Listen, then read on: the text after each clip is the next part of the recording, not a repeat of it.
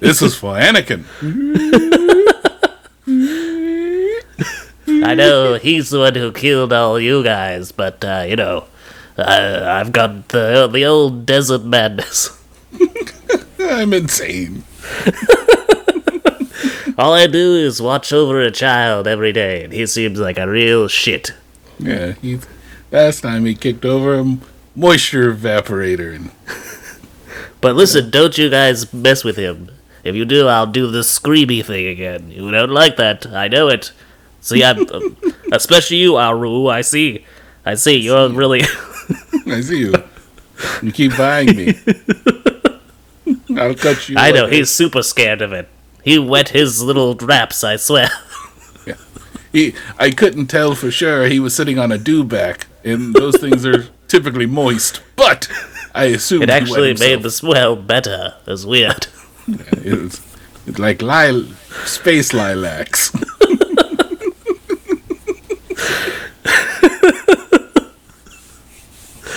And I thought these things smelled bad on the inside. Don't worry, this is a reference for people later. They'll get it. You're not getting it, but they'll get. This will be very funny.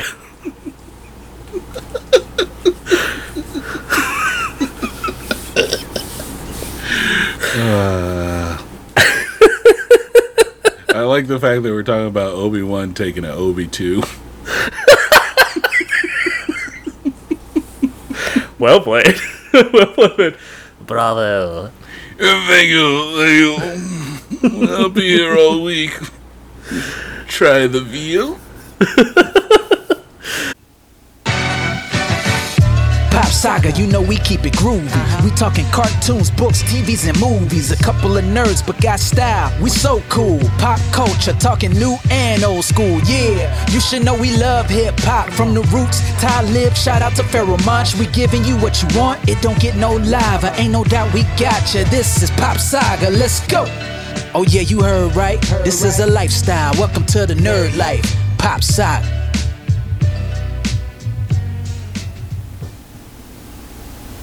It is the year 1986. The battle between the Decepticons and the Autobots waged on the small screen. Since no TV could contain them, they took their war to the silver screen. That's right. We will be talking about 1986, The Transformers, the movie, starring voice talents like Peter Cullen, Frank Welker, Leonard Nimoy, Eric Idle, Robert Stack, Orson Welles, and the worst part of the movie, Judd Nelson. Written by Ron Friedman and directed by Nelson Shin. So, from our secret staging grounds in two of California cities, your valiant Pop Sagas, Forest Wave, and me, John Locke, will try to light this darkest hour and change. So tell me, Forest Wave, when was the moment you learned to hate Hot Rod? Well, first off, John, I just want to say a hearty ba weep grana weep ninny bong to you. The universal greeting. Yep. The universal greeting that everyone knows or should know in case we ever do, run into extraterrestrial life. But I would say the first time that I really knew that I did not like Hot Rod / Rodimus Prime was 1986.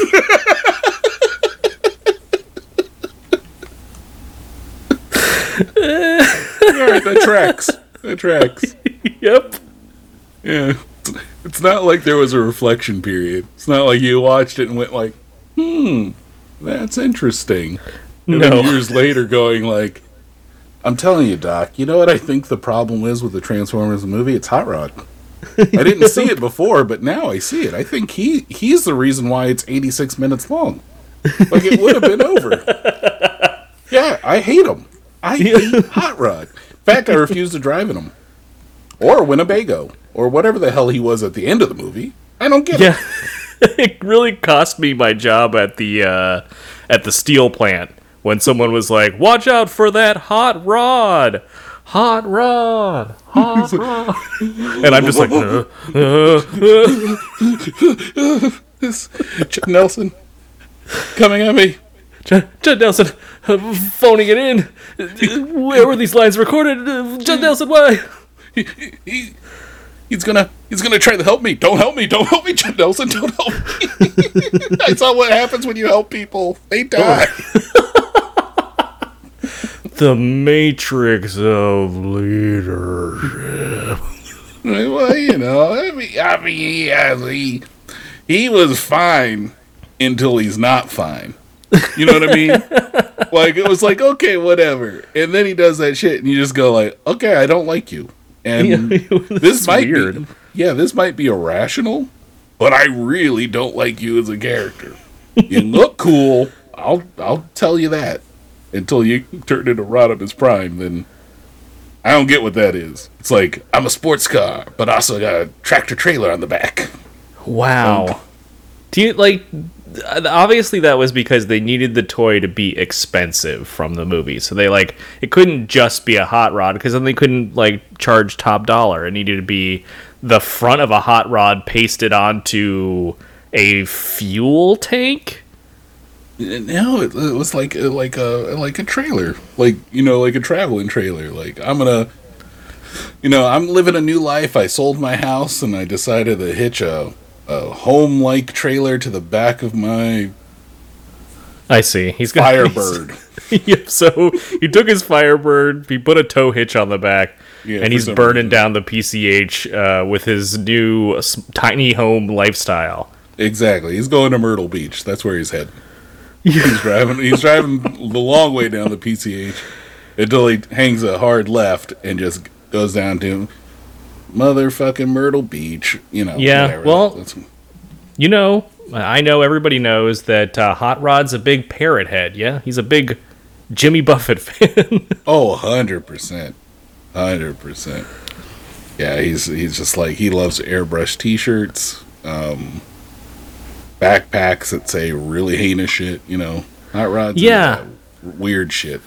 Yeah, you know, I, like, a lot of people were really surprised, but for me, after seeing this movie, when he showed up at the January 6th insurrection, I was like, okay, this tracks. Yeah. It may have surprised a few people, but I don't know. It really felt like I would have been surprised if he wasn't there. Exactly. The Matrix of leadership passed to me, you know. Sure, Roddy.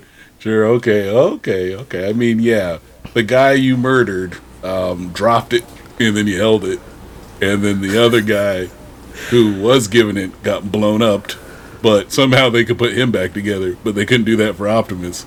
That's fine. Don't try to think about that shit. And then all of a sudden, you killed a guy in another dude's head. Well, sort of. You just threw him out an eye. And then you got it. Sure, it passed to you. Yeah, yeah. All right. Well, thank you, everybody.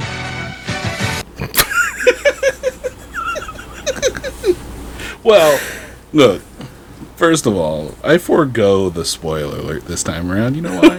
No, yeah, of course. This is literally this movie's 35th anniversary. This movie is 35 years old. Just let that sink in. I know. It is like it wounds me because I remember the theater I went and saw this in. I remember the life choice I had to make to go see this movie. Like, you know, I remember the ramifications of this movie. And yeah, you passed up a really sweet alternative. Right? And then, like, arguably, I've kind of built my career off of the things in this movie. So, like, it means something, but I'm not giving you a spoiler alert or warnings or whatever. You should know this. If you haven't seen the movie, go see it. But, you know, whatever. Anyway. Yeah, I mean, maybe go see it. Here. I know, well, I guess I should save my radical thoughts for the wrap up. So I'll save them for then. But I just want you all to know that I'm winking at the microphone about seeing the movie. Like, yeah, you should see the movie. And you can infer whatever you want with that wink. Sure.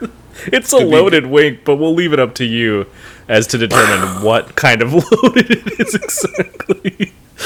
Yep. Is it loaded like there's a lot of meaning behind that statement, or is it loaded like Unicron's eye just can shoot lasers now? Yeah, why not? No, it's loaded like I am because I've been drinking White Claw hard seltzer. Well, there are no laws when you are drinking claws. This is a well-known saying and fact. It says it on the can. I trust it. Yeah. And I don't know if you know this, but if you don't, I encourage you to go back and watch these movies again. But at the start of every Purge movie, there's the sound of somebody opening a White Claw. The Purge is about to happen. Time to enjoy a claw. It's the starting pistol that starts off the Purge. Just this load.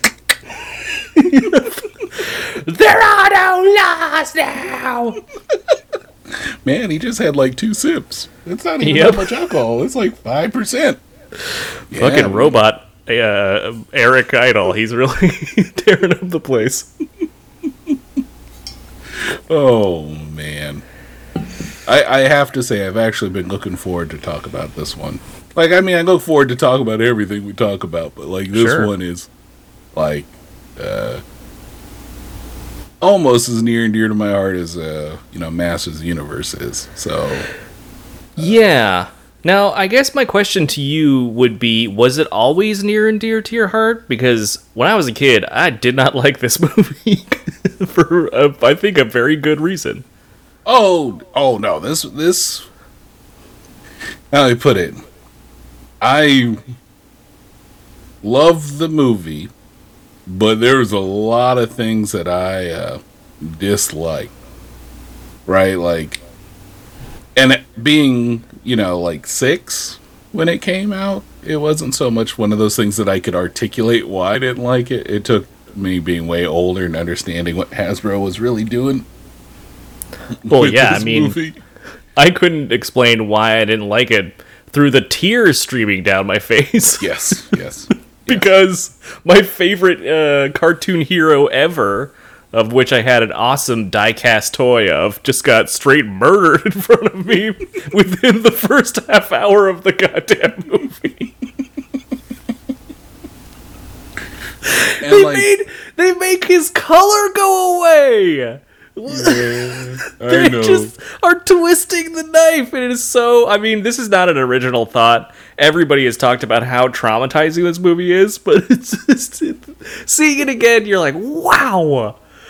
This was a choice. This was a choice. I know. So for me, obviously, that was the scene that cemented my hate for Hot Rod to this day. And I mean, I've had people try to send me dissertations about why I shouldn't hate Hot Rod and why it was good. And I was like, no, just no, you are wrong.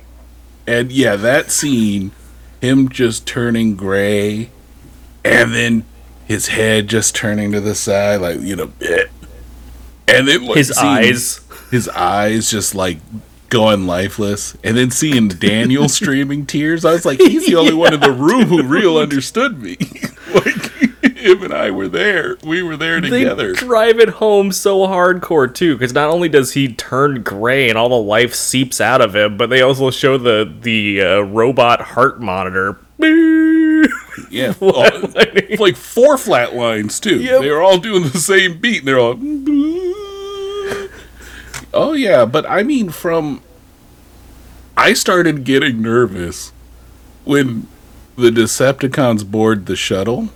And, Prowl just gets fucking nuked. Oh, and your favorites are dead. It was literally, it was like, Prowl, love him. Ratchet, love him. Ironhide, I love the hell out of Ironhide. And that one still breaks my heart every damn time I see it, where he's just like, yo! And Megatron's all like, such heroic nonsense, and just fucking nukes him right there, just pow! Yep. I was like, oh man, they're playing for keeps. But it was just like, oh, they'll come back, right? They'll be back. Nope. And then they never show up. Like, You're going to have to hang out with a bunch of new people you've never seen before. Yeah, the guy who murdered your favorite one, Cup, who arguably is... I have, out of the three new... three out of the new Transformers that are introduced I like. And I'm just going to come out right now. That's Cup, RC, and Blur. You like Blur? Yeah, because he talked weird, and, I like his design. I think looks Sorry, that was my interesting. cat. Oh, I thought you were like, I'm done with this episode. Hold on. Have a week. I hate it. You're just going to go. All right, sorry, start over. So, Cup, RC, Blur. Those are my three kind of favorites out of the new Transformers that introduced. 'Cause I sure as hell don't like Wheelie. Oh, Wheelie. What is even your thing? I don't know. Springer, he's got the quips, but all his stuff looks like it's made out of IKEA. Yep. Ultra Magnus is just useless. Like, he looks cool. Yeah, But and Robert Stack is cool, but he is literally just filler. Yeah, they're just like, hey, you liked Optimus Prime. Well, check out Optimus Prime 2.0, kind of. And Kind you're of, yeah. He's like, got the nah. same color scheme, sort of. Yeah, but he's got yeah. old man glasses instead of cool eyes. Yeah, and he's got a mouth. That disturbs me. My Optimuses shouldn't have a mouth. Yeah, and then, like, Wreck-Gar's cool, I guess, but not, like, one of my favorites. No, like, I think a lot of... unfortunately, I think a lot of the new designs are way less interesting and iconic when compared with, the original designs for the first two seasons of the cartoon. Because they all have sort of like more of an organic shape to them. Even Cup he's got a lot of swooping lines and scalloped shapes. Yeah, for sure. So it's interesting, and then the Galvatron and his sort of henchmen all sort of look similar. Which, honestly, though, I think that kind of tracks, right? Sure. Because, I like those looks. Even though the sweep is just kind of like a boat in space. Yeah. Or like a boogie board in space, really. Yep.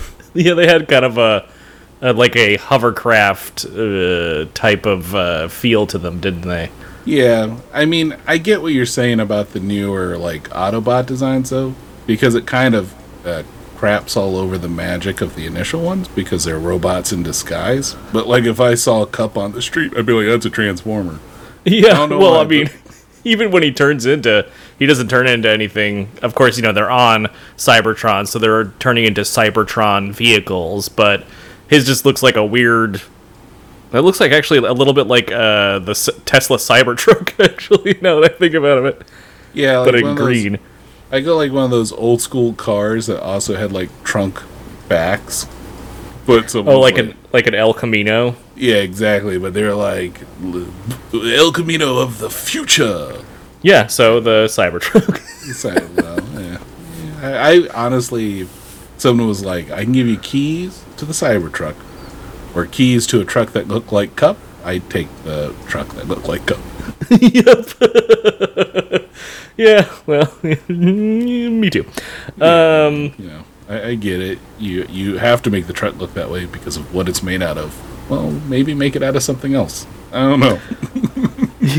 Well, yeah. Yeah. The art director in me says put a couple more edges on there, man. This is a nice. You blocked out the shapes, but you forgot to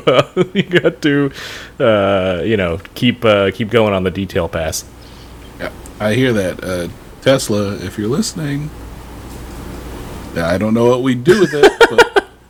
But Tesla, you're definitely listening. Tesla fans, if you're listening, we're just kidding. Don't brigade us. I mean, whatever. What you gonna do? Try to come beat me up and have to charge your car like 40 times before you get here? What are you gonna do? Come over here and take your tons more money than I have, and then just smother me in it, and so I drowned in your money. The more money you have than I have. Yeah, but then you'll leave me there and don't realize that I'm wearing a snorkel, so I'm breathing through all the money you're trying to drown me in, and now I have the money that you drowned me in. And the snorkel was powered by gasoline. Yeah. So, BP, if you're listening. Chevron.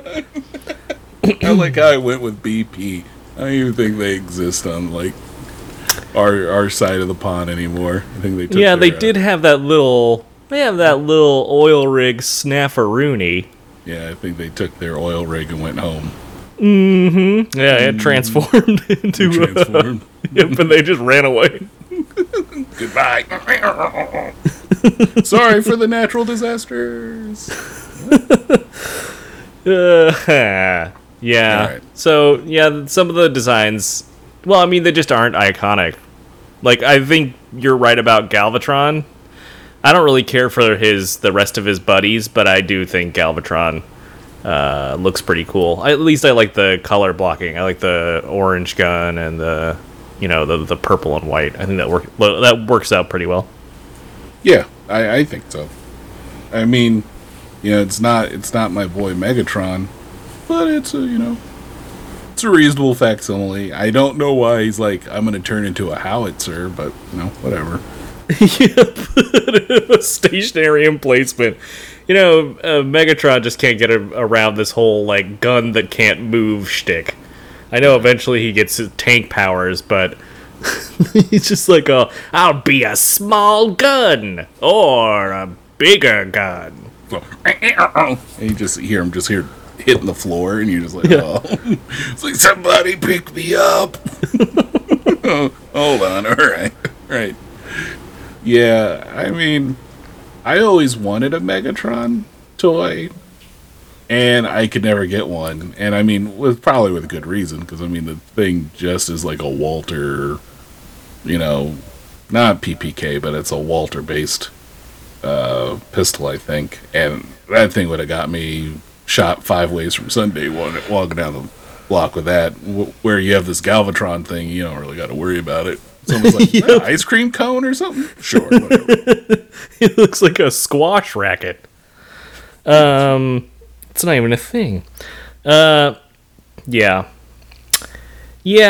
I mean, I think that was, and because that was really the point of this entire movie, right? They wanted to kill off all these people and traumatize all these kids, even though they claim in hindsight that they were like, well, we didn't think it would traumatize children. A representative from Hasbro said, no, we thought it would be like, they would be excited because we'd be introducing all these new toys they could go out and buy. They didn't realize that Optimus Prime had grown into a such a heroic character for the people watching the cartoons, or such an icon, and then also, I mean, for some, maybe even like a surrogate father figure. Yeah, for sure. For me, yeah. No, come on, you can't. I could not be the person saying that with a straight face. Yeah, I can't believe someone put that, like, that's a quote from somebody. I don't know if I would say that. We didn't think we'd traumatize anybody. It's like, when you have a perfectly good cat at home, but you want a new cat, so then you kill the cat that you have at home to get the new cat, right? Yep, because everyone knows when they see the cat die that the new cat's on the way. Yeah, so you get excited for the new cat, huh? No, come on, man. Like, I'd much rather have seen them all get, like Optimus, and, Ironhide, and Prowl, and Wheeljack, who is just murked. We don't even see how he dies. We just see his body. Yep. And, instead of them being all dead and gray and shit, I don't know, they're, like, on a shuttle and be like, okay, Ultra Madness, this battle is yours. we're gonna travel the stars. And I'd be like, well, they didn't help, but at least they're alive. Yep. Yeah, They've been caught in a freeze ray. the whole time. Well, I mean, let's talk about this for a second, though, right? So, like, they did this to sell toys. They murdered Optimus Prime, and because of the 1986 clapback and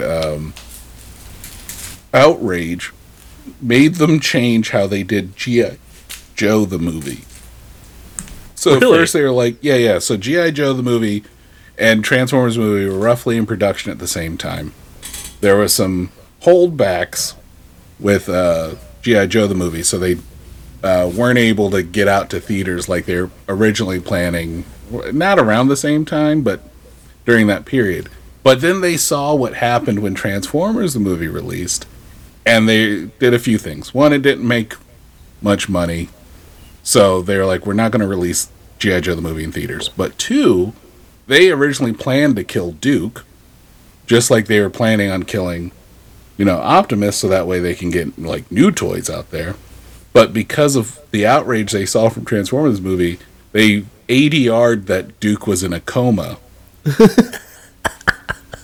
Right? Because, like, when Duke fights Serpentor in G.I. Joe the movie, spoilers, because it's only, the 34th anniversary, he gets spiked through the chest with a cobra. And, like, there's a font of blood, and the words that come out of his mouth are like, "Yo, Joe," which would not be my last words. Right? And then you're like, oh, he's dead. But then somehow he's like, you don't hear it. You hear Doc off the way. He's like, yeah, Duke is in a coma. And then, like, at the end of G.I. Joe the movie, spoilers, they're all celebrating. They destroyed Cobra-La, yada, yada, yada. And then you hear Doc ADR'd again. Good news! Duke is out of his coma! That's what they needed. That's all this movie needed. I mean, they ended up bringing Optimus Prime back because of how... Yeah, because of how outraged it was. Don't you remember Zombie Optimus? Oh, yeah. Zomtimus? Oh, Yeah. you betcha. I mean, like, that was terrifying. They're like, he's back, but he's kind of evil, and he's not all there. Like, parts of him are missing. I was like, his arm didn't fall off originally. What's up with this? But, like, whatever. Like, I mean, Optimus... Daniel took it. Yeah, he's like, well, you're not... you killed my father figure, because my father was on a moon on another planet. Don't worry, he's okay. He's okay, though. It takes him a long time to get into that room with the pink acid in it. Yeah, the acid vats. Just... It feels like... Oh my god, I don't want to skip ahead. Yeah. But when Spike is screaming at Daniel to do something, the voice actor sounds like he's really floating over an acid bath. He's like, Do it! Shoot the thing now! God damn it! Daniel, you're the worst! Daniel, just shoot it, you stupid bastard! I don't have a gun! You're in a suit! You're Dumb wearing- shit! You're wearing a suit that transforms. You're wearing the suit I'm wearing.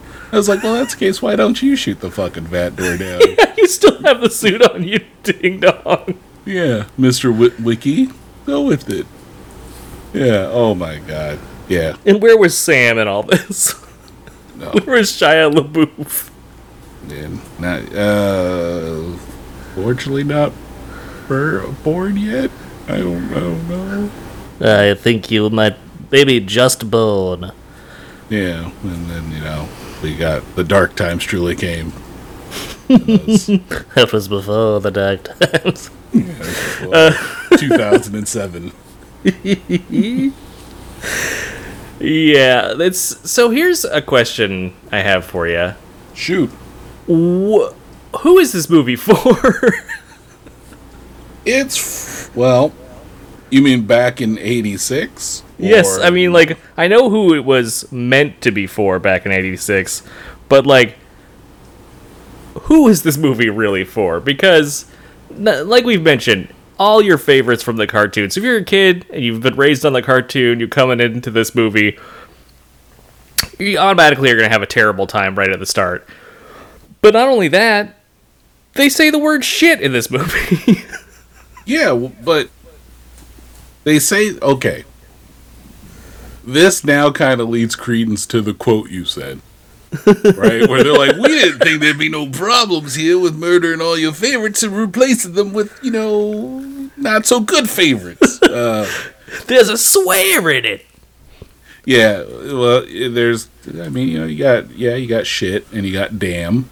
They dropped the S-bomb. Yeah, well, this is 86. Yeah, but I can tell you why they did that. Why? So, originally the movie would have been rated G, which, you would think would be fine. But the thing is, a rated G movie doesn't get as many times to show in the theater as a rated PG movie.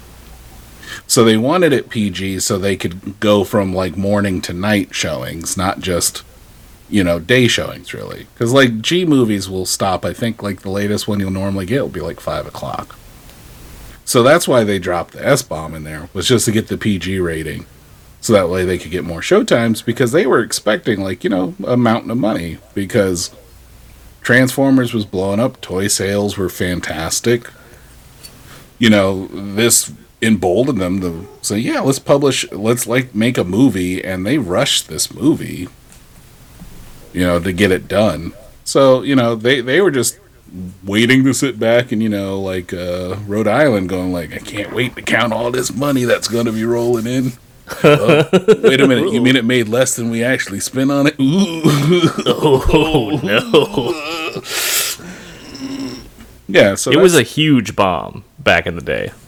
I mean, well, if you don't make back the money you spent on it, plus whatever marketing, yeah, it's not going to be considered a commercial success. Eventually, it made its money back, but it took a long time and a lot of re-releases to do it. Yeah, it's just such it's so weird tonally, because, like, it has the swears, which I think from a monetary perspective that makes sense, but still, it's got to be weird for parents who bring your kid to a Transformers movie and there's someone says shit, or, like, very audibly, and then, like, all the deaths are very adult. And then, but also, it has all this stuff that is very childish. Like you said, the character of Blur is played by John. Well, how do you pronounce Moschedia? No, Moschita. Moschita, I think. See, Okay. you said it so wrong that I was like, I don't remember how it is. It just left my brain. I was like, sure, no, I think it's Moschita. Yeah, John Moschita Jr., which is like he's the Micro Machines guy. Yeah, I think this was even before he was Micro Machines guy. I think he was just Guinness Book of World Records for talking the fastest guy. Yeah, and it's like that would be very appealing to a kid because it's funny in that sort of childish way. And then it's got a Weird Al song in the movie.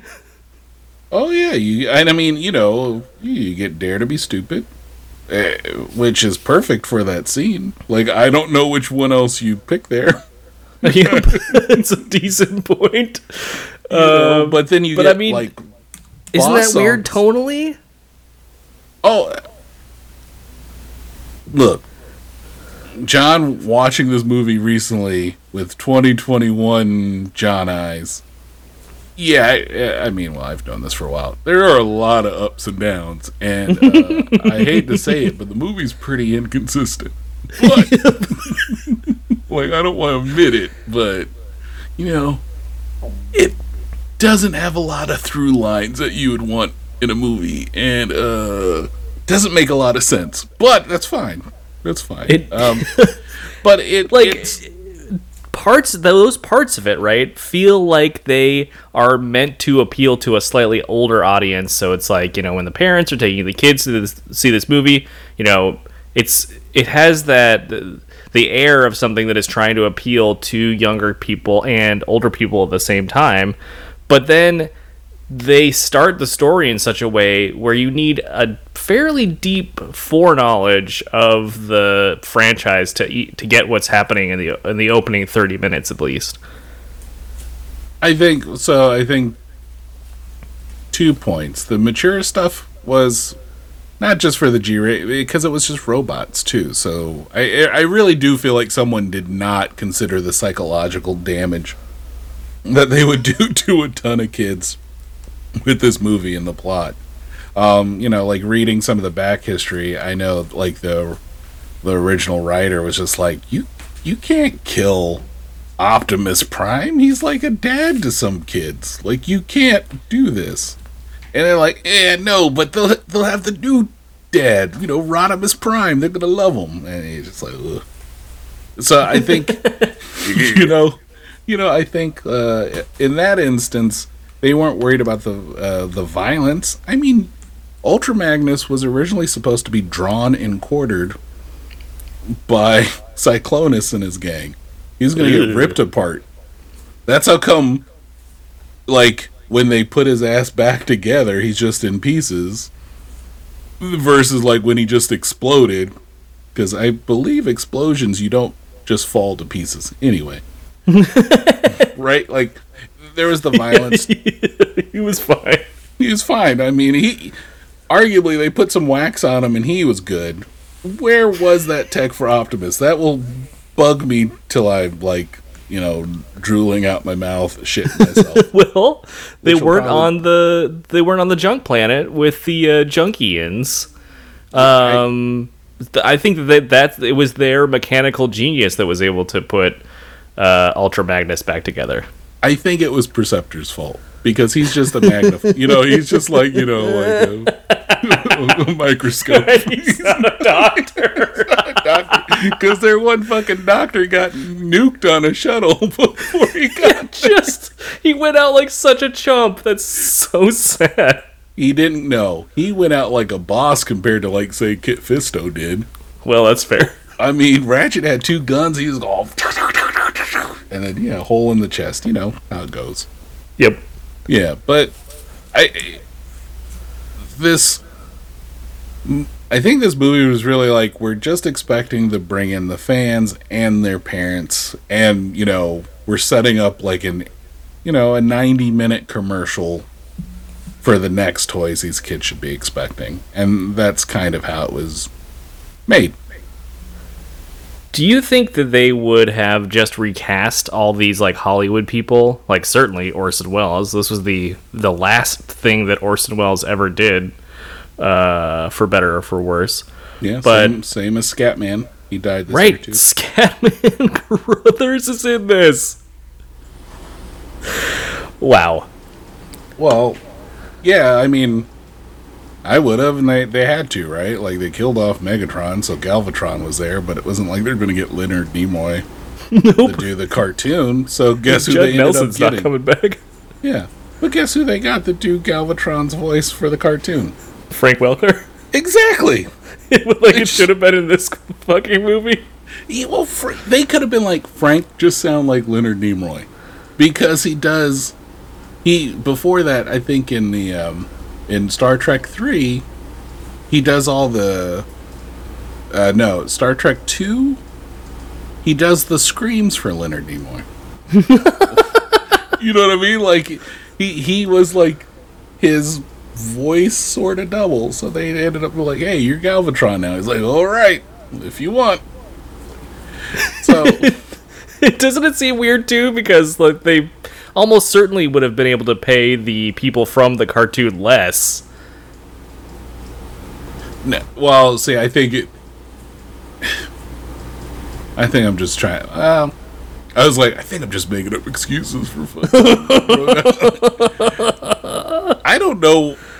Like, I kind of get why you throw a bunch of known voices into like a movie. Is because you're trying, especially a cartoon, is because you're trying to drum up people to go see it. So if it's a name they're comfortable with, people will be more inclined to go like watch El Dorado or something, versus a bunch of people you've never heard of. So maybe that was this draw. They'll be like, well, we want parents to take the kids. The kids obviously want to see it, but We want them to know we have star power, like Orson Welles, who has like Who also who was not sick at the time.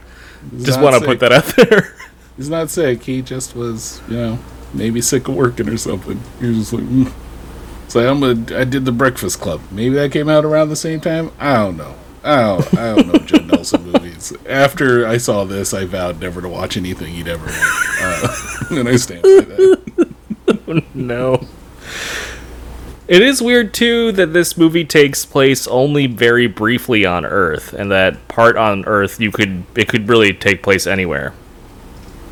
I think, yeah. I almost just wish it... I didn't really understand why, Optimus and them were hiding out on the moons when, Autobot City seemed way more defended than their moon bases. Because, Laserbeak just flew up in there. Yeah, they had a couple of, they had a couple of Constructicon-sized holes in their plan. Yeah, just we're just gonna hide out on these moons here. And it's like Megatron knows he's there. He's like, well. And then Laserbeak's able to get some awesome footage, even of perspectives we didn't see him recording from. Dude is just hanging out outside of the window. Yeah. Just look up, Optimus. That could have saved this whole movie. Yeah, it's like, oh god. All right, ready the shuttles for launch. We got to get out of here. He's like, yeah, he just should have been once he spotted Laserbeak up there, he should have been like, we'll attack tomorrow. Wink, wink. I saw that, Optimus. You're like, oh. Man, the part that bugged me about Earth was the fact that, I think, from the time the show took place to then was 15 years, but everyone was wearing, super space jumpsuits. Yep. It's the year 2005, the very advanced, futuristic year of 2005. Yeah, I think maybe we had 6 flavors of Frappuccino in 2005. Yeah. That was the big innovation of the year. Yeah, the big hallmarks. Was that I was like, why is Autobot City always just in attack mode? Because that you took the time to transform it. It doesn't look like any city I've ever seen before. Why not just have it bristling with guns already? Yeah. Just be ready for it. And then one of the things I wish they kind of would have explained, and if I remember the cartoon correctly, they don't really explain why they're back on Cybertron. People can feel free to correct me on that, but how did Megatron and them all take over, and how did they get back? I remember they were, there was a lot of those questions older me had, but yeah. When I saw it, I was just like, right, because at the time in the cartoon, it was they were always trying to get back. They were always trying to get their ship restarted, but it's it never worked out. And then all of a sudden they're back and they've lost, and you're like, what? This sucks. Yeah, you guys are the worst. Yeah, I guess they're the worst because it seems like they have a pretty swanky base on Earth with friends that care about them quite a bit, and then also they're just chilling on these couple of moons. Maybe just let the Decepticons have it. You guys have Cybertron. It kind of sucks here anyway. Everything's made out of metal. Yeah, it's just filled with robots. It's funny that, Megatron really wanted to rule Cybertron, but just to be like a bureaucrat. Yeah, he didn't want to see it destroyed. Didn't want to destroy it. He's just like, I believe I could run this better. And that was it. It's he didn't want to do an election or something. I'm sure there were less aggressive ways that you could have, got on with this. Yeah, and it seemed like when the few shots they actually had of Cybertron, because Cybertron, despite being sort of a major goal of this movie, is shown very little. But the few times it showed it seems like the Decepticons were just living their life. They weren't it wasn't all just purse snatchings and armed robberies down. When they went down there, people were just walking around just chilling. Yeah. Yeah, Well, all right. thank God the Autobots are out of here. They suck. Yeah, they were worse. They were blowing up stuff all the time. Now it's peaceful again. You know. Yay, Megatron. And I mean, I think Megatron through Galvatron does more in the end to save Cybertron than any of the Autobots do, really. Yeah, I mean, well, the Autobots just lucked into it because it's not like anyone knew really what the hell a Unicron was, right? Like they just heard this name, and I'm really surprised that them being Cybertronian have never heard of Unicron. Like, what?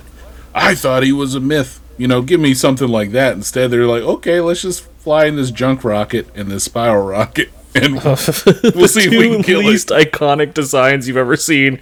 They're trying to sell toys, and they make two spaceships you could never fucking sell or make a toy of. Well, I think it was just like all the bits that they cut off of plastic that they would just fuse together. Sprues.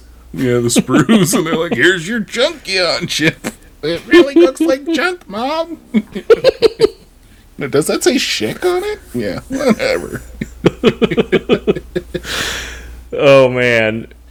So the basic, I would just want to go over. Let's just go over the basic plot. So the basic plot is that Unicron is going around eating up planets. Yep. Unicron is scared of the matrix of leadership, right? Yep, yep. For some reason. Yeah. Meanwhile, the Optimus Prime is trying to take back Cybertron from Megatron. He tries to launch a sneak attack. He gets thwarted. Optimus Prime dies, and then passes the matrix of leadership to Ultra Magnus, and then a lot of shit happens. Yeah. There's Shenanigans. Yep. Shenanigans ensue. All of your favorite robots die. And eventually the good guys, with the help of the Junkians, are able to take down Unicron once and for all. The kind of villain that is like introduced in the movie as we never hear about him before, and then he's like here for the movies, the ultimate bad guy, and of course they take care of him in one movie, one 85-minute long movie. Yeah, that tracks. Yeah, I think And, that summary was good. Yep. This movie is like, it feels like what it must be, what it must be like to develop a movie if you're just high on cocaine all the time. Because there's like no resting. There's no scenes in which there is any sort of like breathing, like a moment to breathe and process what you have just seen. Things just happen constantly. There's just constantly shit going on in this movie. Yeah, very kinetic. And maybe that just comes from, like, you know, back in the day, kid movies were like that, where it always had to have motion. Like, I mean, even when they escape Earth. No, not escape Earth. Yeah, escape Earth. No, was it Escape? Yeah, Escape Earth. Fuck, I'm going confused. It's I'm so like, confusing. All of them just blend together in a Technicolor nightmare. when they're getting chased by Galvatron, right, and they take off in the rockets. Yeah, when they escape Earth and they're flying, you know, both of their ships, and then they think they ditched Galvatron, and, you know, fucking Cup is telling his old war stories, which all sound great, and I really wish I could have seen all of these over, like, you know, some of this. And, you know, Grimlock's there, and he's like, tell me story, and it's all cool Love and story shit. time. Right, which is awesome. And then, but for some strange reason, fucking Hot Rod is in the back fighting another robot, like drone type thing, practicing his sword and shield, his sword and board. Yep, does And- not come back into play. Not at all. Like you would think that would be one of those foreshadowing things. No, it was just accessories he didn't even come with when you bought the toy. So I did have to say I did applaud when that little sparring drone or sparring robot hit him in the back of the head. I was like, yes. Best scene in the movie? Yeah, great. Murder him, you little sparring drone. Murder him. Yeah, it's, you know, even on the planet of junk, as they're trying to build things, there's always movement. My favorite part were the cuts to commercial break.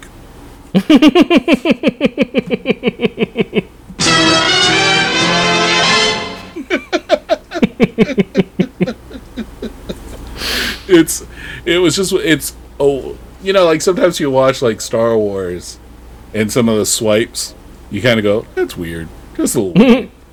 Like, you know, it's not a traditional edit, but you just kind of expect it. This one was like almost like the editor was like, think of this like we're going to be showing it on the TVs, so just kind of edit it like it's a TV show, okay? So they would just do these fade to black, fade right back in, and you're just like, You're like, all right, that's where a Irish Spring commercial would have gone.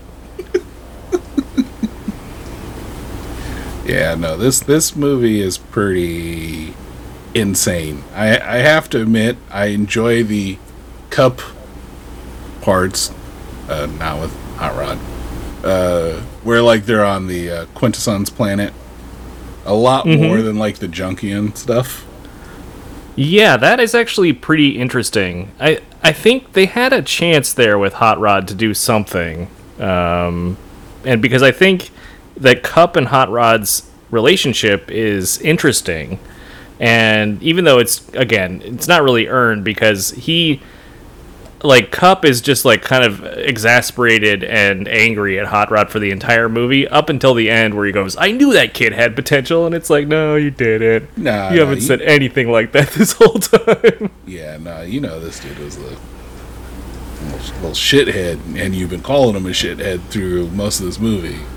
And he is a shithead right when we first meet him, right when he's fishing with Daniel, which is kind of cool, and then he turns into a Hot Rod to sort of like take them back to the landing pad so they can see the shuttle come in. And no. Lookout Mountain. We ended up taking them to the top of Lookout. Right, sorry. Yes, Lookout Mountain, of course. But he goes right through that barricade that Cup helped set up, and it's just like he just smashes the shit out of it. He doesn't care about other people's property. Yep. And then Daniel, really astute's like, hey, there's a hole in that shuttle. And then Hot Rod, being a Hot Rod, instead of like calling, hey, we're under attack, just starts shooting at the hole. So I started blasting. Yeah. I mean, Pretty much. I like when you see fucking Starscream go, oh, whoa. Inside the shuttle for a second. Why is it like he's standing right next to the hole? That's Why are any of them standing by the hole? They did that the whole fucking trip? There were seats. I do love after the fight between Megatron and Optimus, and it leaves Optimus dying, soon to be dead, and Megatron also, basically incapacitated. And so when they escape, the Decepticons escape in Astro Train, which is just so stupid. But when they do, I love how they're just like, okay, well, we've got too much weight. I mean, it's the same amount of the people we had when we came, but apparently now it's not working. So we're in space, so we're in space, so right it should. But they're like, well, we're gonna throw all the damaged Decepticons out the airlock. It's just so rugged, but also like Starscream yeeting Megatron out of the. It's just fantastic.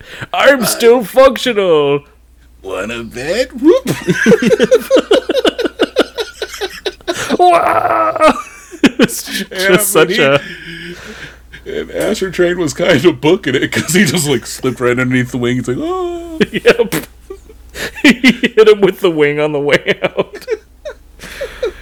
Oh no! I mean, like just all the size problems and scales problems of a normal Transformers like cartoon were exasperated tenfold in this movie.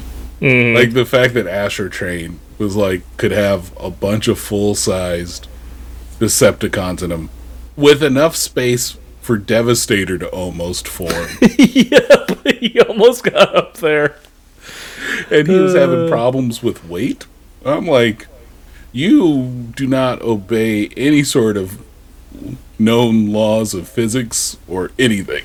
So weight should be a problem.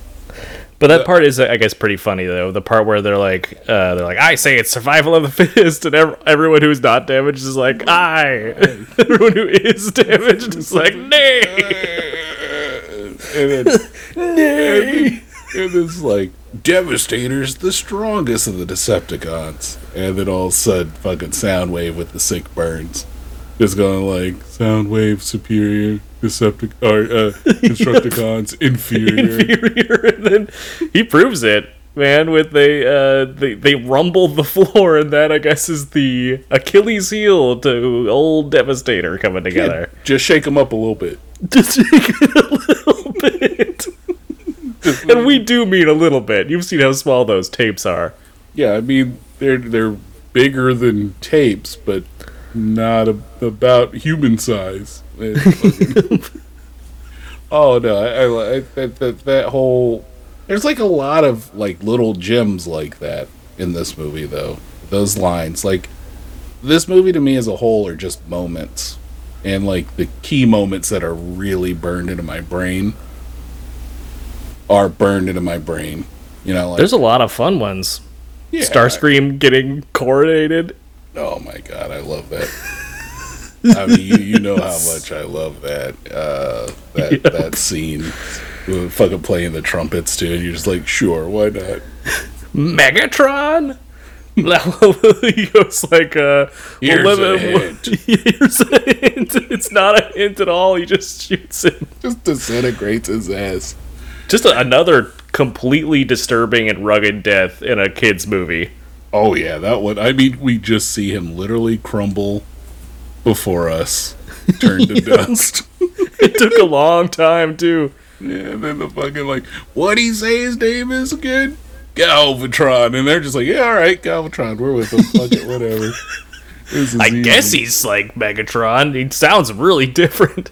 Well, how, you know, I mean, but he kind of has that similar swagger, you know, like, he's like Megatron. He does. But, He is mad at the Autobots, so... it tracks. It's as long as he continues the Megatron stance of just hating the Autobots, I'm with him. I was gonna say, you want to talk about deaths? How about the acid vats in Unicron when we see the bodies melting in the acid with their faces contorting in pain? It's such a long scene too. Yeah. I'm like, well, they're surely gonna cut away now. Well, now they're gonna cut away, but surely now is what? Nope. No. We get to see them really, literally, they're writhing in pain, and that guy in the front is just slowly becoming disfigured, and you're like, oh god. Or like the Quintessons with their like guilty or innocent. And Nelson is like innocent. Feed him to the Shockticons. That dude just gets fucking chucked into a slurry of shark bullets. What about the guy from the start? We actually get one of the characters. Also, we find out there's a lot more robot-based life forms out there than I think I would have originally assumed. But we get one of like the weird, dumb-looking robots from the start who Unicron eats first, and he's somehow. I guess he was in that ship that was trying to escape and landed on the junk planet. Like, everyone lands on this junk planet regardless of where they, like, something happened to them off screen and they just land on this junk planet. He's going to be, put up against the judgment of the Quintessons. And as he's being dragged away, he's like, I'm the last of my kind! That knowledge dies with me! No, you can't do this! This is so fucked up. Did not give a fuck either. They're just like, has the judge made his jury guilty or innocent? Innocent. And I love this, like, spare me this mockery of justice. Yeah, he really had had a lot of gravitas for this movie especially. But everyone should have just done what Cut and Hot Rod end up doing, and that's making a cool whirlpool and jumping on out of there. It didn't seem hard to get away, really, at the end of the day. And then getting rescued by the Dinobots. Yep, yeah, their new friend. Wheelie. Wheelie, who is just like, where do you come from? Nobody knows. Yeah, why is he trying to swagger jack the Autobots by having their emblem on him?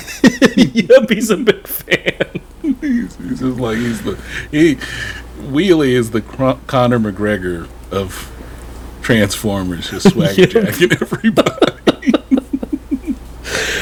Man, what about, okay, let's just talk about Eric Idle a little bit, who plays, as you mentioned before, Wreck-Gar. Yeah. And he's part of a motorcycle gang, I guess, that the Junkians are a planet-wide motorcycle gang. Sure, that tracks. And they only talk in TV. They talk TV. So I guess Don't human touch TV. that dial. Yeah. Yep. But why? Why? They never explain anything about why that is. It just is. They talk about the signals, right? Like, it's mentioned real briefly, and your brain is probably just going like, what is this? I don't understand what I'm watching here right now. Why is this happening? And as that's going on, you're not hearing the words coming out. They're like, we talk TV, and they holds up it. That's like all the signals, and then that's when Cup is like, I talk TV too. Yep, and he does. And they're like, whoa, you did it. Yeah, but like, what if like, I don't touch that dial is like, motherfucker, right? Like a curse. Yep. Like news at 11 Could have been. is something that is just heinous. You don't say that anymore. What's worse, that idea, or the fact that they took that idea and used it in the Michael Bay Transformers movies for Bumblebee? That. Yeah. Like, yeah, that's not the thing that you like hold on to. You're like, we're gonna win over a lot of fans. And it's gonna be magical. We're gonna take this moment from Transformers the movie, 1986. Okay, what you got, Mr. Bay? Where we find out the Junkians talk TV. They talk TV. Let's have a character do that for pretty much the entirety of the times you see him. Right, you don't want to take the scene where Optimus just murks a bunch of Decepticons by himself. Like he does that baller move where he's driving, he transforms, he flies over, he's shooting and shit. And he fights Megatron. Exactly. Where we get that like really iconic line, this one.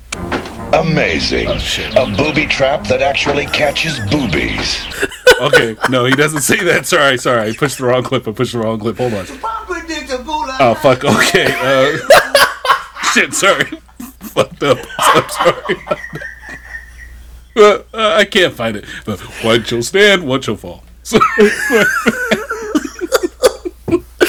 Can you hit me with that Jeremy Renner clip real quick again? You got it. So unpredictable, I gotta tell you.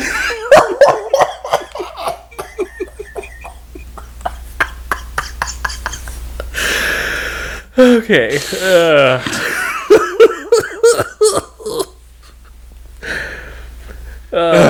There you Goodness go. gracious. Yeah, my bad. Oh, Yes, that awesome part. yeah. Remember when that happened? Take that, Mr. Bay. Yeah, he could have. He could have had all that stuff, but unfortunately, no. Instead, he takes this weird part that, man, is there anything else in this movie that dates it? I mean, as much. I mean, I guess you could argue the music, but as much as that referencing commercials that are popular at that time. Oh, yeah. I mean, well, except like the one TV channel where they were watching Kung Fu movie. I was like, oh, what TV channel is that? So I want to watch that TV show. That seems dope. Move to Junk Planet. I don't want to watch reruns of Mod. What is this? I don't watch, I don't watch Junk Planet. No, but the music might date it, but the music's some of the best. Like, I'm sorry. The Touch, Dare, instruments of destruction. Nothing's gonna stand in our way. Though I do like the fact that the band who did Nothing's Gonna Stand in Our Way, Spectre General, that's not their name. What? So their band name was Kick Axe. But like Hasbro and them thought it was too aggressive. They put shit in the movie. I know, but they get this. They changed the name of the band to Spectre General without telling them. So they just changed it. And they don't even give it like a generic name. Someone spent a lot of time thinking about this weird Spectre General name. I mean, that's if I had to come up with a band and I had the talent to do it, Spectre General is very high on my list of names I would want. Like, yeah, it's like, we're like Ghost Generals. Yeah, like a Spectre. It sounds cool. Yeah. It sounds It's a dope. great band name. Hunger, though, like the Sharkticons weren't really eating too many things, but I think it played appropriately. And of course, like their version of the Lions Transformers theme is the best version. Yeah. I mean, listen to this.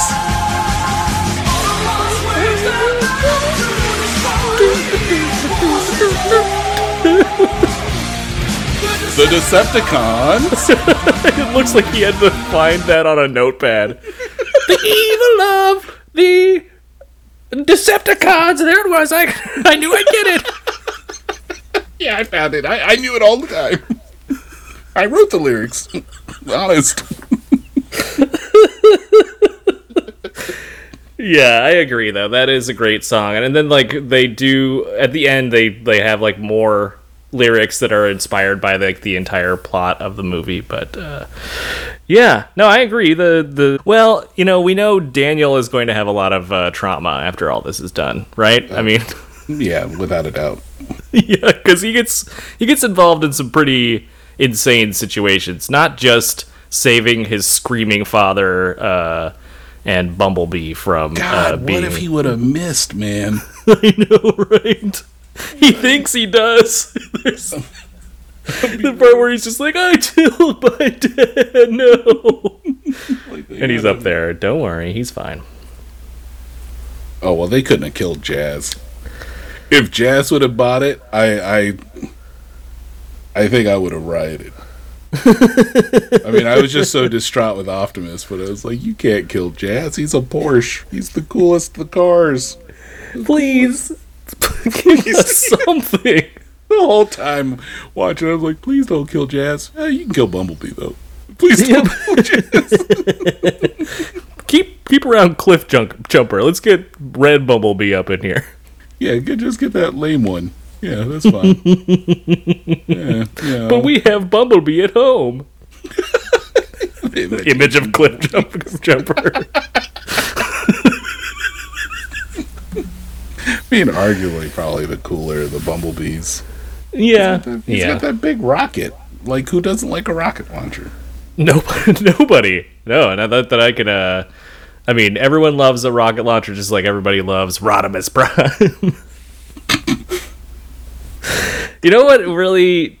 So one of the things that really bothers me about Hot Rod and by extension Rodimus Prime is the color scheme. Like, all of the best Transformers, or many of the best Transformers, have like high contrast color schemes. Like, they have color schemes that, are pretty far apart on the old color wheel, and it makes a very interesting color blocking, and it makes it iconic. His are all from like the same family. It's like we got a warm magenta, orange, and yellow. It's just a blob of similar colors. Yeah, I don't know. They're like almost classic car colors to me, though. Well, I mean, they definitely are evocative of a race car. Yeah. But like they just needed to add like something in there, a blue. Something that would help the contrast and help his silhouette read a little better. I hear that. I mean, out of the two designs, if I had to think between Hot Rod and Rodimus Prime, I prefer the Hot Rod design. Yeah, because then he's not important. He's just like some jabroni. Well, I mean, also, it's just like, for some strange reason, when you get the matrix of leadership, you grow. Yeah. Or Mm-hmm. you Of course. change. But somehow you turn into, like, an old man, and that's what happened to him. You have to like instant authority. Yeah, he's just like, yeah, everyone listen to me now. I got this matrix thing. It's in my chest. And also, all Transformers have the fucking matrix well. Anyway, whatever. Right? You never know when it might be your turn. Yeah, Guess like, who turn it was not? Yeah. It was not. Go ahead. How many of these matrices are floating out there? You know what I mean? Like, Yeah, right. I think there's more now, though. How they do, but yeah, I just like Hot Rod's compact design. I think the wings hang out a little further on him, and he seems to have the cooler gadgets. Like, I just assumed that like Rodimus Prime lost the buzzsaw hand and like the goggles that I don't know why you would need because you're a robot, but like the ones that slid in front of his eyes, so then he could have Yeah, sure. binoculars because his eyes just can't do that. And he's got the pipes. I think out of the two, I like that one more. Yeah, I mean, I think I'm just looking right now at. I'm actually going to send this one to you via the magic of the internet because this is the age that we live in. There's one that was. It looks like it's a masterpiece version of Rodimus, or not Rodimus, but Hot Rod, I should say. He comes with a fishing pole, so that's a nice little accessory. Neat. But yeah, but in the in place of the sort of magenta in the cartoon, they have It's just red. It's a dark purple actually, and it ends up looking really much nicer contrast. Here, let me send that to you. Now that version, the color scheme is working a lot better on that one. Yeah, it's like a burgundy almost. Yeah, it's like a burgundy, and then his shoes are like a cool dark gray, or his boots, I should say. Now that one is it's funny. Those are the colors that I see in my head Yeah, there you go. Yep. more than the ones that are in the movie, because ooh, That is the correct sound effect for what we see in the film. You're like, damn, that is.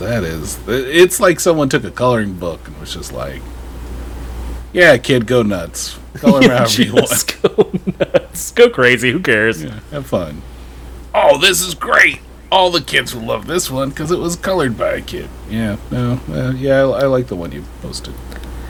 Yeah, and I think one of the other parts of this movie that maybe didn't age as well is the sound design in general. Not the music, of course, because as you said, and I agree with you, the music is quite good. But like from the jump, when Unicron is devouring a planet and killing all those people at the very start of the movie, and then it switches to the internal view of all his weird robotic guts, like smashing the planet, and it has like the the stock chomp chomp sound. It just takes it just bleeds all the seriousness and drama from that scene. Oh yeah, I mean, I think at the time they were probably like, this sounds pretty good. Like, it sounds heavy. Cow. But like, that's probably my biggest problem is a lot of things about Unicron, and a lot of the sound design with Unicron is just he's this massive planet that then shrinks in size, and when he's doing damage, it doesn't sound very impactful. When he literally is a planet that turns into a robot and shrinks in size, though he shouldn't, who paws at Cybertron, and I'm just expecting like this people screaming. Like if a time you want to show true horror, this would be it. It's just like, you know what I mean, like just this little He just slaps the top of Cybertron. Psh. It just, there's this, this massive being, and just doesn't have like any sort of the oomph. I do like that he's kind of sassy. Yep. You know, like when like Megatron's all floating, looking half dead, and he's like, "No one summons me," and he's like, "Well, I'm pleased to be the first." You know, and you're like, "All right, I guess why not." Yeah. But then, like, how does he have such long range like TV camera scanners? Like, how does he not know everything before it's about to happen? Because he chooses Megatron to turn into Galvatron to do his bidding, because apparently I guess he is too big to chase after an individual carrying the matrix of leadership, which I guess is like destined to take him out. I know we get that great line from Hot Rod where they're like, maybe the matrix of leadership will be able to stop him, and Hot Rod's like, yeah, it will. Like, wait, how do you know? I just know it will, and it does. Yeah, I mean, to be fair, when like Galvatron blows up, you know, Ultra Magnus on the planet of junk, and he's like, I did it later, and, you know, he just 23 skidoos out of there. Mm-hmm. And then he's like, he doesn't have a container for the matrix, I guess, huh? No, he does not. That's where he wears it like a necklace. Yeah, but the thing is, like, he knew, like, Unicron knew the matrix of leadership was on the junk planet. So why not just go to the junk planet and eat it? Yeah. Because I guarantee the group that they had down there was like the D Squad. None of them were going to do. You know, like the only one I liked on there was RC. You know, everyone else was going to get murked. They had no problem if he just went over there and started chomping. You know what I mean? Yeah, because it's like so fast for him to do it, and he could have taken care of the Matrix like there and then. I also love how the Matrix is like this. They imbue it with like a King Arthur sort of Excalibur style importance, and it's like past. It like chooses sort of like the Green Lantern's ring. It chooses like its next host, but all you have to do is open it, and so it leads to a lot of funny, just like come on, let's get this thing open. Like, no one tries to open it until the moment where it would be most crucial for them to open it. No one gives it a little tug, and it's like, hey, maybe you should try it. Guy who lit up when he touched it the first time. Yeah, I think they were all pissed at him for getting him killed in the first place. And I think that tracks. Like, yeah, that works. Okay. Yeah, fair. I'd have been like, I mean, there's that part where Optimus is like, you know, like, he's talking, he's like, soon I'll be one with the Matrix. And then Hot Rod's like, Optimus. And Optimus doesn't go like, it's okay, Hot Rod. He just goes, Ultra Magnus, my old friend. He's just like, fuck you. You're the one who put me in this bed in the first place. Get out of here. I mean, it was a bad choice. Ultra Magnus kind of sucked. It kind of stunk up the room. Yeah, I mean, well, it was just like, look, I trust you to hold it until it finds the right person. And he's like, oh, okay. And when Ultramax was like, I'm a soldier prime, I can't, you know, I'm not a leader. And I was like, yeah, no shit, it really showed. The whole movie, you're the worst. Blowing up one parts command of your decision. Yeah. The one command decision is like, what other choice do we have? And it's like, okay, cool. That's it. You're not thinking of options, huh? You get backed into a corner, and you're just like, let's do that. Yeah, that sounds good. Yeah, he's the Ultra Magnus. Great toy. Because, I mean, the cab was just a white version of Optimus. But not great in the cartoon. Not one of John's favorites. Yeah, and a real, love Robert Stack, so a good, like a real waste of of a Robert Stack. Yeah, 100%. Well, John, did you have any fun? Did you have any fun watching this movie? Of course. Every Yeah, time. me too. That's crazy. We just spent like the entire podcast taking a robo dump on it, but it was I was engaged the entire time. It's a really fun watch for such a weird, like, legitimately, I think objectively bad, but really fun movie. Yeah, I mean, you try to put any form of seriousness in it, and it's gonna ruin its luster. But it's not meant to be serious. It was fun watching in '86. Remember the fateful choice I had to make. I had $20. I could see Transformers the movie, or I could have bought my Mask Venom Switchblade helicopter jet thingy. I chose to see the movie. The trauma told me I should have bought the Mask toy, but I didn't. Man, that would have been so great. That Mask toy was so cool. Oh, dude, it's so cool. I should buy one. That should be a Christmas gift for me. Maybe. Too many hot toys. Anyone listening to this who knows me, who might be interested in procuring me one, Sideshow, do a Mask run. oh my god, I'd buy all of it. It'd be like $400 for a Mac Tracker. I'd be like, yes, done. Woo! No, like, I mean, this movie's nothing but fun. I love the music. I mean, it's on, like, my Spotify, like, multiple Spotify playlist. I'm like, yeah, fucking Instruments of Destruction, let's go. This is the shit. It does introduce some of my favorite, Transformers characters. I get to see Optimus be baller. It's a fun time. It's with all of its inconsistencies and silliness. It's still one of my favorite movies, and yeah, to me, it will always hold up. Yeah, I definitely agree with you. My only a little caveat to that would be if you out there have not seen it and you have no nostalgia for the Transformers, don't bother. Or maybe if you're just familiar with the Transformers in the Michael Bay universe, you do need some foreknowledge of the cartoon. So I think you do need to have seen the Transformers as a kid, at least, I think, to get the maximum amount of enjoyment out of this one. Okay. I'll give you your caveat. I can see that. Thank you, sir. I'm gonna allow it.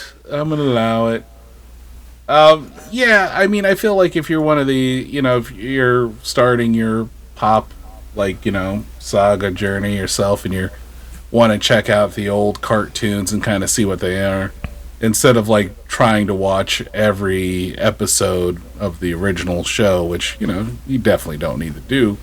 This is a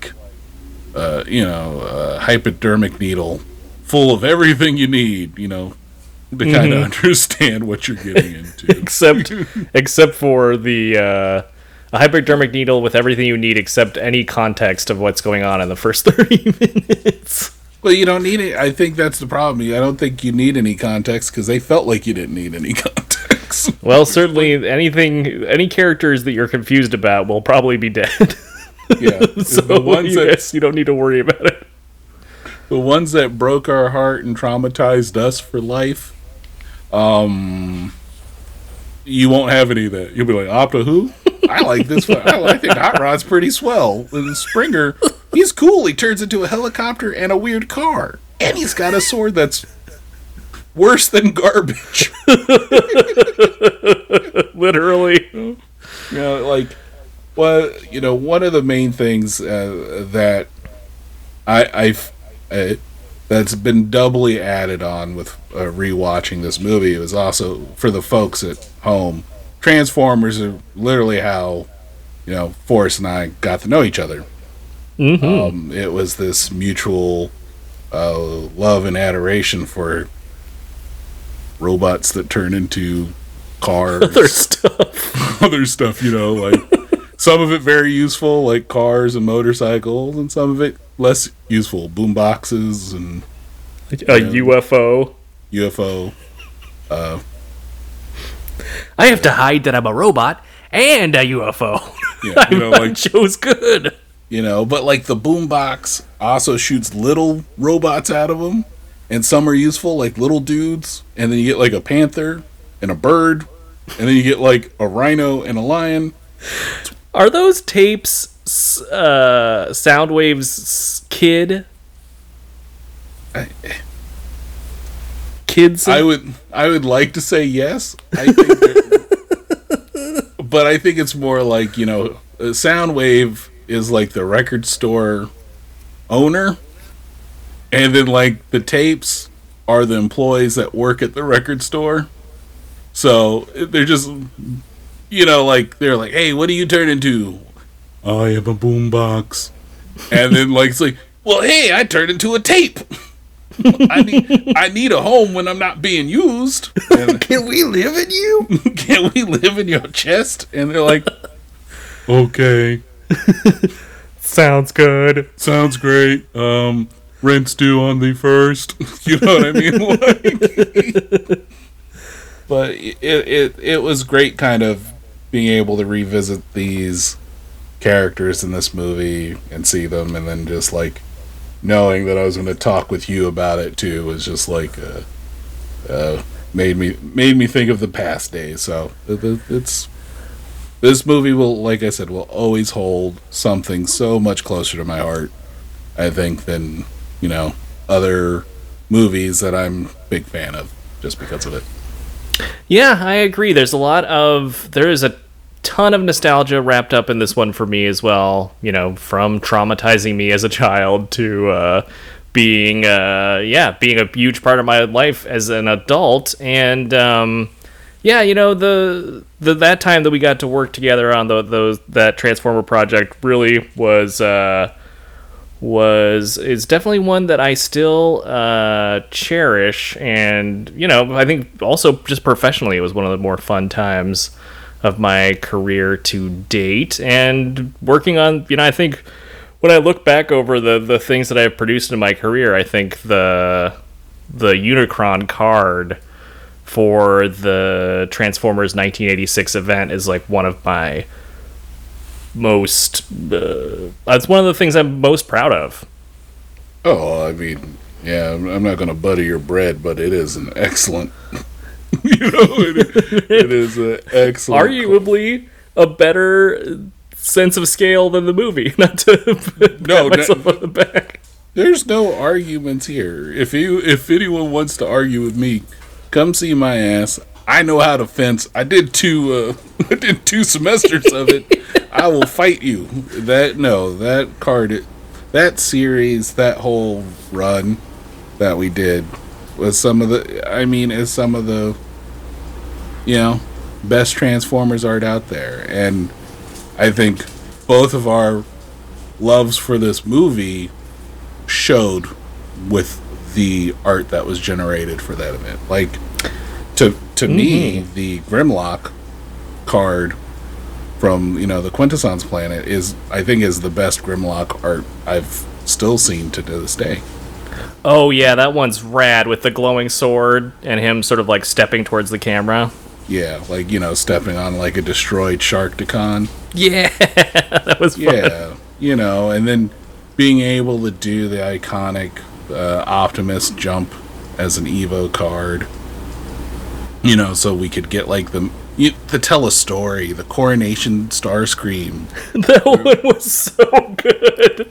Like it was born out of respect for not just this property but that movie. Like that, like I said, the moments, those scenes were so easy for me to be able to pull from back then and even now that it's just one of those things that just brings me right back to August 8th, 1986. Yeah, could not agree more. Yeah, it's fun to think about that and the fact that we have, we were able to add to that history in our own little way. Then and now again with us taking a verbal dumperooski all over it. in the most respected way possible. Truly in the most loving way possible, because like I said, and like you were saying, we loved watching this movie, even with all the funny, sort of cheesy or bad things that are, I think, in it. It's one of those movies that's kind of so bad it's good, and that's why it's sort of earned its cult status, not just with us, but with the viewing audience at large. Hear, hear. Indeed. Well, I guess that's going to do it for us this week. As always, do you want to get in touch with us? Please say yes. We have multiple ways for you to do so. Check the notes, the show notes, for the links to our social media. We've got Twitter. We've got Instagram, and those are both at The Pop Saga on both those platforms. If you want to get in touch with us maybe a little old school way, the digital mail, if you are, not a... I don't think anyone uses email anymore, John. The youngins are, they're drifting away from email. It's becoming archaic, but, we still use it, and maybe you use it out there. And you can get in touch with us over email at, or... It always says weird to say at first since there's an at sign in it, but it's thepopsaga@gmail.com. And of course, would you like to support the ongoing production of our podcast, we have a merch store. There's more stuff coming as soon as Forrest can do it. There'll be more shirts and fun stuff coming to there soon. And as always, we like to thank Burton M6 for our incredible theme song, the most professional and enjoyable part of our show. That's what we think, and I think you will probably agree out there. So, from all of us to all of you, we hope that you are happy and healthy, and we'll see you next week. Remember, folks, Ba Weep Grana Weep Ninny Ba is not only hello, it's goodbye. Pop Saga, you know we keep it groovy. We talking cartoons, books, TVs, and movies. A couple of nerds, but got style. We so cool. Pop culture, talking new and old school. Yeah, you should know we love hip hop from the roots. Talib, shout out to Pharoah Monch. We giving you what you want. It don't get no lava. Ain't no doubt we got you. This is Pop Saga. Let's go. Oh yeah, you heard right. This is a lifestyle. Welcome to the nerd life. Pop Saga.